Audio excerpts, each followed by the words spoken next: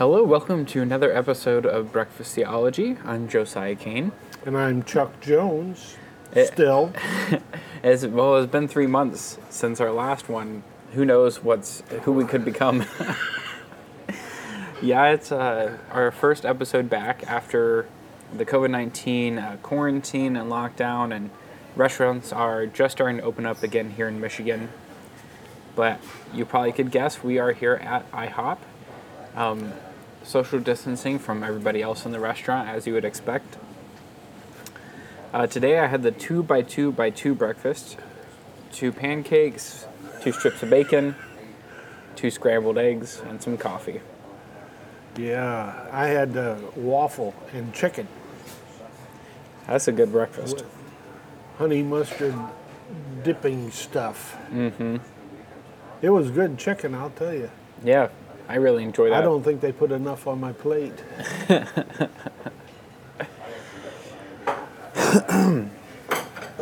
So, a really popular topic that we thought we would talk about as our first week back is the book of Habakkuk.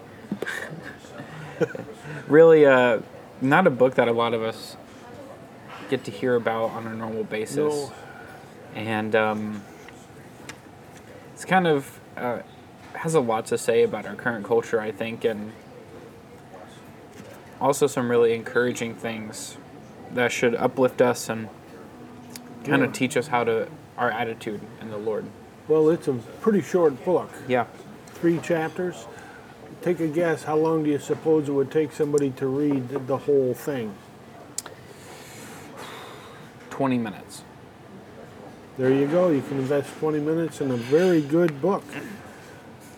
And if you can search on YouTube for audio, you can just listen to it if you prefer. So before we kind of hop into Habakkuk, let's just talk a little bit about its background so that everybody kind of knows what this book is about and when it was written. Okay. So Habakkuk is a prophet of God who has a conversation with God, and that conversation is recorded here in this book. Both sides. Both sides, from Habakkuk and from God. And the point of Who is the king at this time? Josiah is the king, and Babylon is knocking on the doorstep of Israel. And if you're reading, the first chapter mentions the Chaldeans, which is where the Babylonians are from. And most books in the Old Testament, especially prophetic books, were written kind of from the perspective of God is telling the people of Israel something and is kind of going through this man and he's delivering this message. And Habakkuk is unique in the way that is written because it's not written directly to Israel. I mean, obviously the people of Israel are supposed to be hearing this and reading this, but it's just more of this conversational. It's more of a transcript of a conversation. Yeah. And there's a lot to be learned from it. I think you're right. And so Habakkuk is in a terrible situation. Israel is going down the drain. The toilet has been flushed and Israel is going down. It morally, they're not following the law anymore. And the first 4 verses of Habakkuk chapter 1 talk about just what Habakkuk sees and how terrible it is and how there's injustice going on. Yeah. And no one's following the law. I get a kick out of people who will look at Bible characters and say, well, why would they do that? I would never do such a thing. And I distinctly remember talking about Adam and Eve and somebody saying, I wouldn't have done that.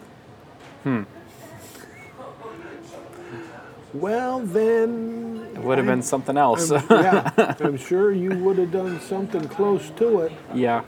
Or you have since. Mm-hmm. And we have hindsight, on our side. So we're looking at Adam and Eve and all the problems they caused. And of course, we would have tried not to make that decision. But when we're in someone's shoes, it's hard to tell. Yeah. I have, I've been in conversations with people about one sin or another sin, and on the airplane one time I was having a discussion with a fellow about a particular sin. Don't need to mention it. And he said, I'd never do that. Well, I brought the conversation to a close. This is at the beginning of the flight. He didn't talk to me afterwards, but I said to him, I said, any person is capable of any sin, anytime. And he just wouldn't accept that. I think that realization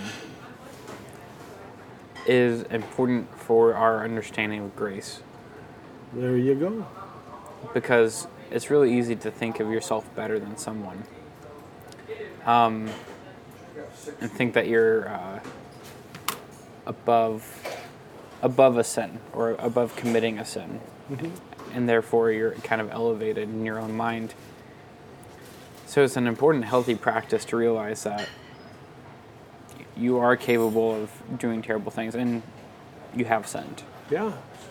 Well, the other thing is that I'm better than being able or willing to do that particular sin. Set you up, because if you don't think you're capable, you're not going to watch out. Yeah. You're not going to be on guard. And what's the Bible say about pride? Before the fall. And it may be that particular sin that you know you're not capable of. Mm-hmm. If you don't watch out.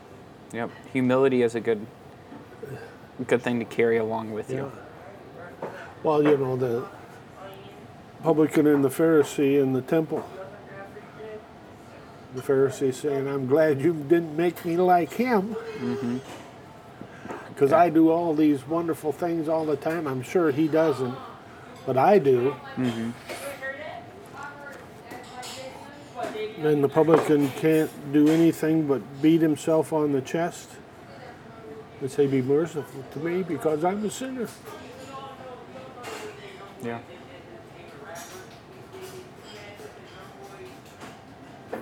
It shows us two kinds of justification. You can justify yourself for whatever that's worth. It goes as far as your authority does. Yeah. Or God can justify you, to which there is no condemnation.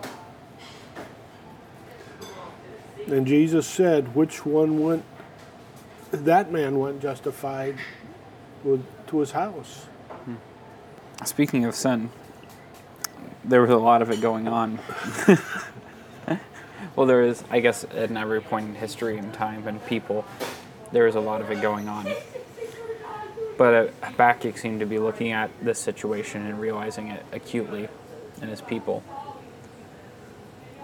And he wanted God to, or he was asking God rather, is there anything, like he's asking God, are you actually seeing this? Are you seeing the brokenness of the people and all the things that have been unjustly done? And God's not unaware of it. He sees it. Mm-hmm. And I think kind of like what we were talking about, I think he would see the heart of the people who are prideful and who unjustly accuse others and who think they're better than others, and he sees the injustice of the wicked who know what they're doing and love doing it. Mm-hmm. He sees it all, and he's not unaware of what's going on in this world. He's not so distant or clean or whatever. He's not above looking at what's going on and trying to do something about it. And so the story of Habakkuk is God telling him what's coming with the Babylonians coming to Israel. Mm-hmm. And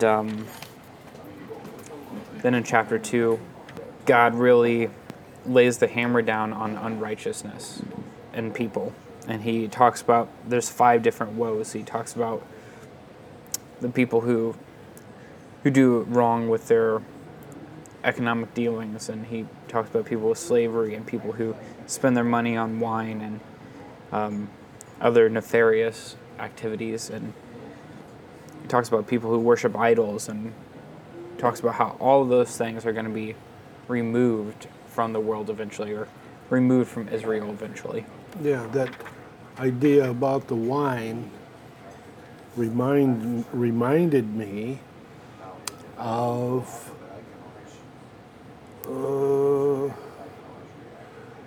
the third seal in Revelation 6.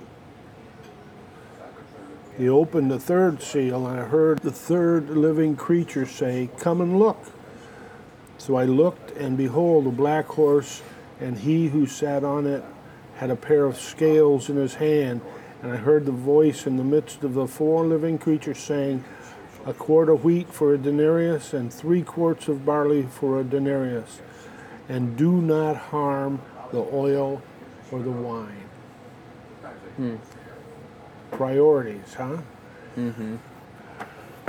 There are a few things that are common for man to fall into. Some big categories of sin and injustice, and alcohol seems to be one of those, and drunkenness and sexual promiscuity and the worship of things that aren't God, Oh, yeah. and unjustness and dealings with money and people. Those seem to be major categories of sin. I think it's really encouraging in Habakkuk 3. We get this really big, magnificent view of God as kind of this, it kind of ties back into the Old Testament, the earlier accounts of God's glory being shown like on Mount Sinai, and where like everything's surrounded in fire and lightning, and it just shows the power of God. And then we get to the end of Habakkuk, verses 16, and to the end of the chapter, where Habakkuk realizes something, that God is actually in control, and he's going to come back and fix everything. Yeah. When I heard, my body trembled. My lips quivered. Yeah. It's kind of like the Israelites on Mount Sinai. They're like, we don't even want to be here. This is terrifying. This is... Don't let us hear that voice again. Yeah. Okay. When God is showing off his power, it is He doesn't inspiring. take much to impress humans. No. Decay enters my bones, and in my place I tremble. Like, he, kind of like this idea of so scared or inspired, like I feel like dying. Like, this is just incredible. Like, it's something that I can't even understand. Like Isaiah said, "Woe is me, I am undone." He sees the holiness and power of God, and he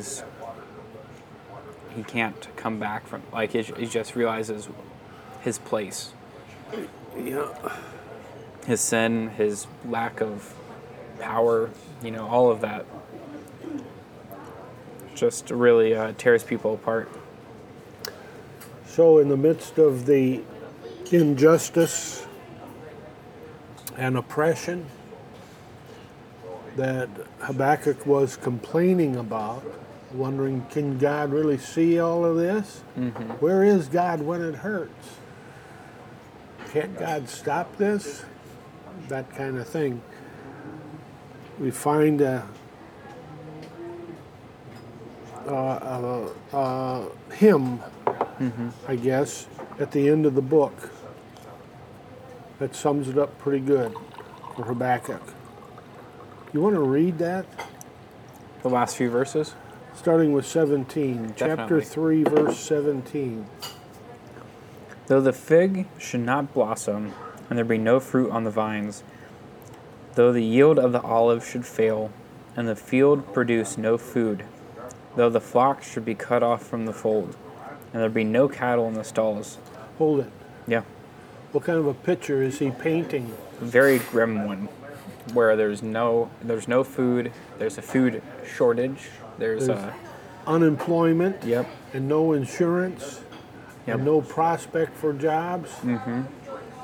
There seems to be a very grim situation happening. Yes. So in the midst of that, Habakkuk says, "Yet I will exult in the Lord. I will rejoice in the God of my salvation. The Lord is my strength and has made my feet like hinds' feet. It makes me walk on high places." What does your verse 19 say? He makes my feet like deer's feet, Yeah. and will make me walk on high hills. Stability, no slipping. I saw a picture of mountain goats on the side of a dam. Yeah. You think there's no way there's What? any place to stand on that. Yeah, what are they standing on? Yeah, There you have it. I've seen many mountain goats do things that I thought were impossible. They defy gravity. And this is the kind of image I think that Habakkuk wants to give us, is that when things seem really dark, and I think maybe our country is in times where things might seem that way, or we might come through seasons of our life where things seem particularly bad. It's important to realize the attitude that Habakkuk takes. And this is after seeing God's power and control in the world. He says, I'm going to give my praise to God. I'm going to rejoice in his salvation.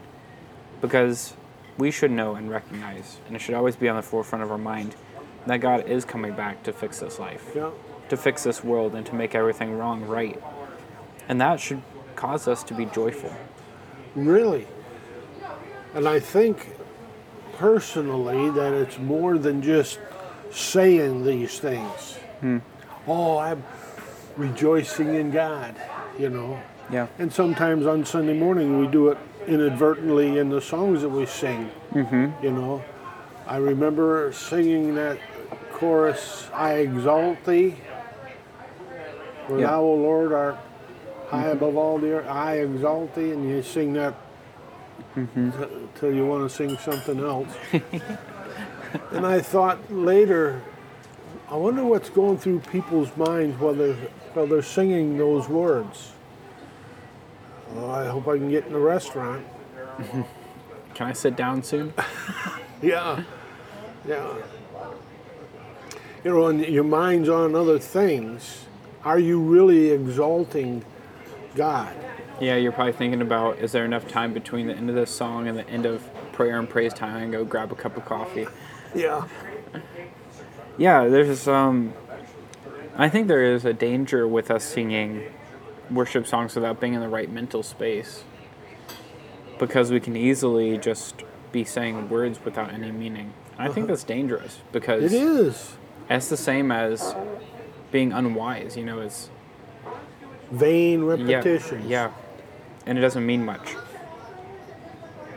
Well, But- I've equated that with, if I can just interject this. Please. With Jesus and the woman at the well, do we worship on the mountain or at the temple? Neither, Jesus said.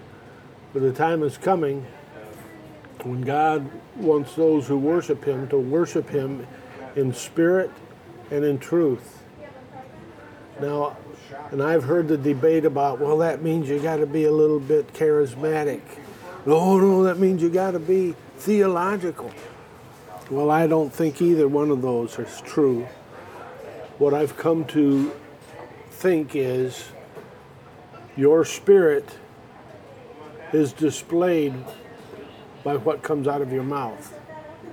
And where your heart and mind is while you're doing Does it. what you say agree with what's in your heart? And I'm singing this praise song and it's not registering anything, and it certainly doesn't reflect my lifestyle.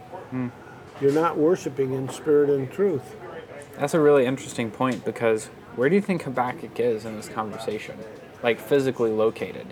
Do you think he's in the temple? Do you think he could very well be in his house, or he could be on the top of a mountain, or It doesn't walking say, by the does it? latrine on the road, you know. It doesn't say where he is. But yet, he is exalting the Lord. He's rejoicing in his salvation. Uh-huh. And I think that goes to prove the point. Spirit and truth isn't a physical place. Having joy and exalting the Lord doesn't happen in a specific place. It happens with our attitude and our realization of God's goodness and the realization of the future he has in store for us. Mm-hmm. Those are the things that drive us towards praise. Because they've become real to us.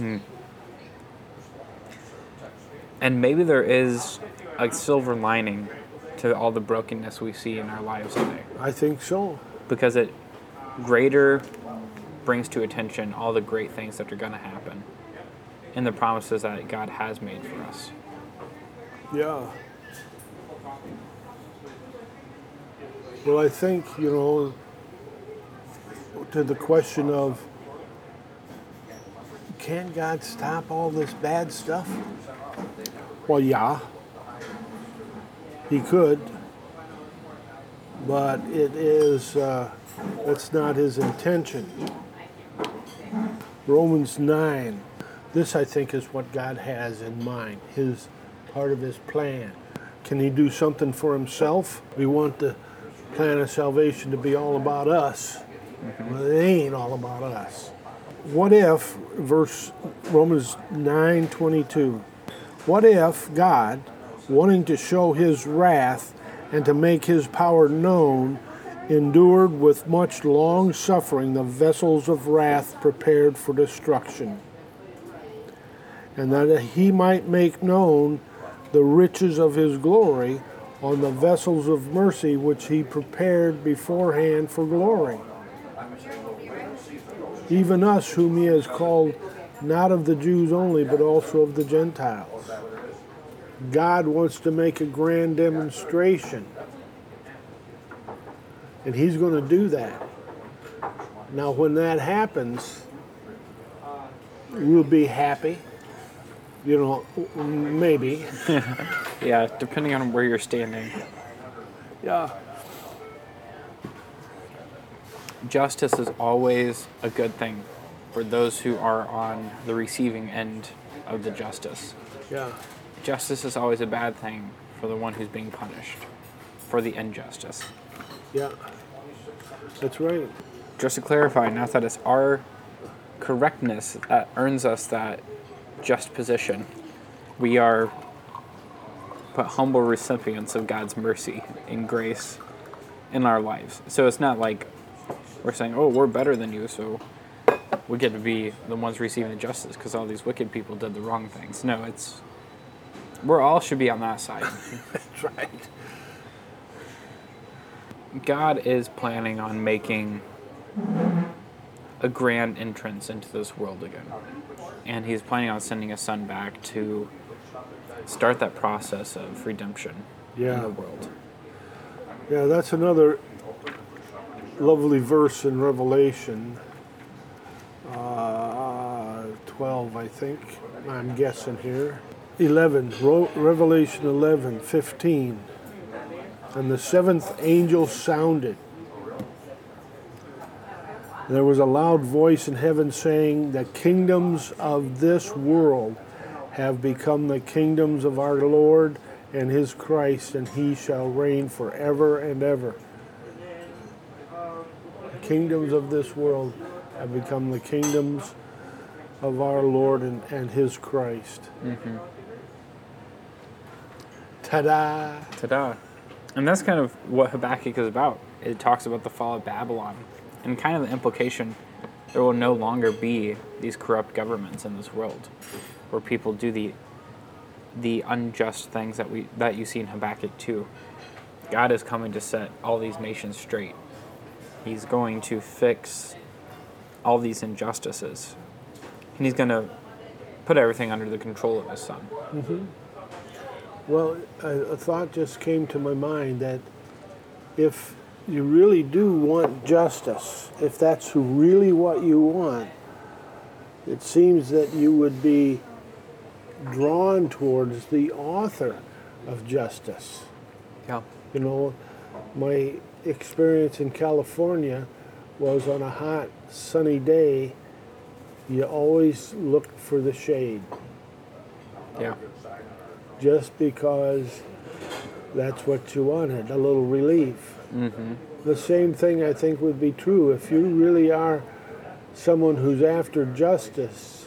It seems that you would gravitate towards God, learn about Him, and see how His justice works. Mm-hmm.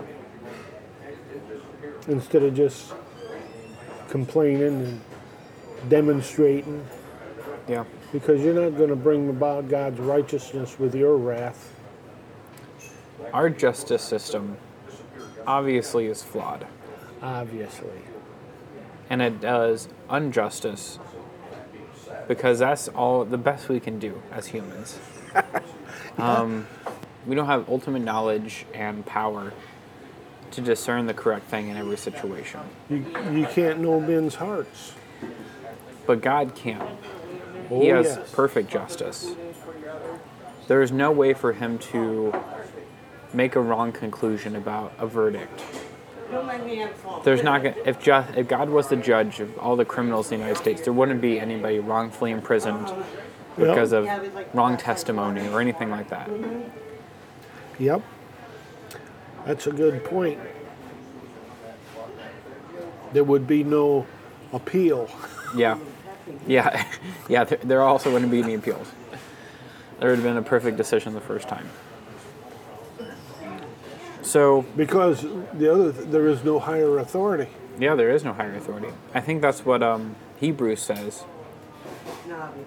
He says that men swear by a higher authority than themselves to give their arguments meaning. So they Yeah. swear by God or they swear by these other things. But God has no higher authority from which to make a promise of, so he just says things. And they're true. That's why I thought, God can't lie. Mm-hmm. Because what he says is. True.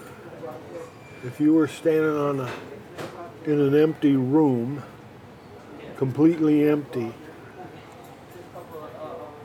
and you could say there's a rock there. Wow. You lied. Yeah. God said there's a rock there. There would be a rock there. Yeah. Yeah, when you have unlimited power, and you can make reality Yeah. whatever it needs to be. So, do you have any idea what we'll be talking about next time in case somebody out there is interested to know? Well, I think next time we're going to be talking about what it's like to be a practicing Christian, the difference between a professing Christian and a practicing Christian. Okay. And so if you're interested in that conversation, tune in next week, and I think I will. we'll be here. Okay. So just kind of sum up, when things seem to be really bad, remember the future and promises that God has, and allow that to be your strength, and allow that to be the firm foundation for your standing in life. Yeah. Until next time, I thank you for listening to this episode of Breakfast Theology. Hopefully you're happy to be back, as we are, to listening to these episodes. Yes. Thank you very much. Until next time. Bye.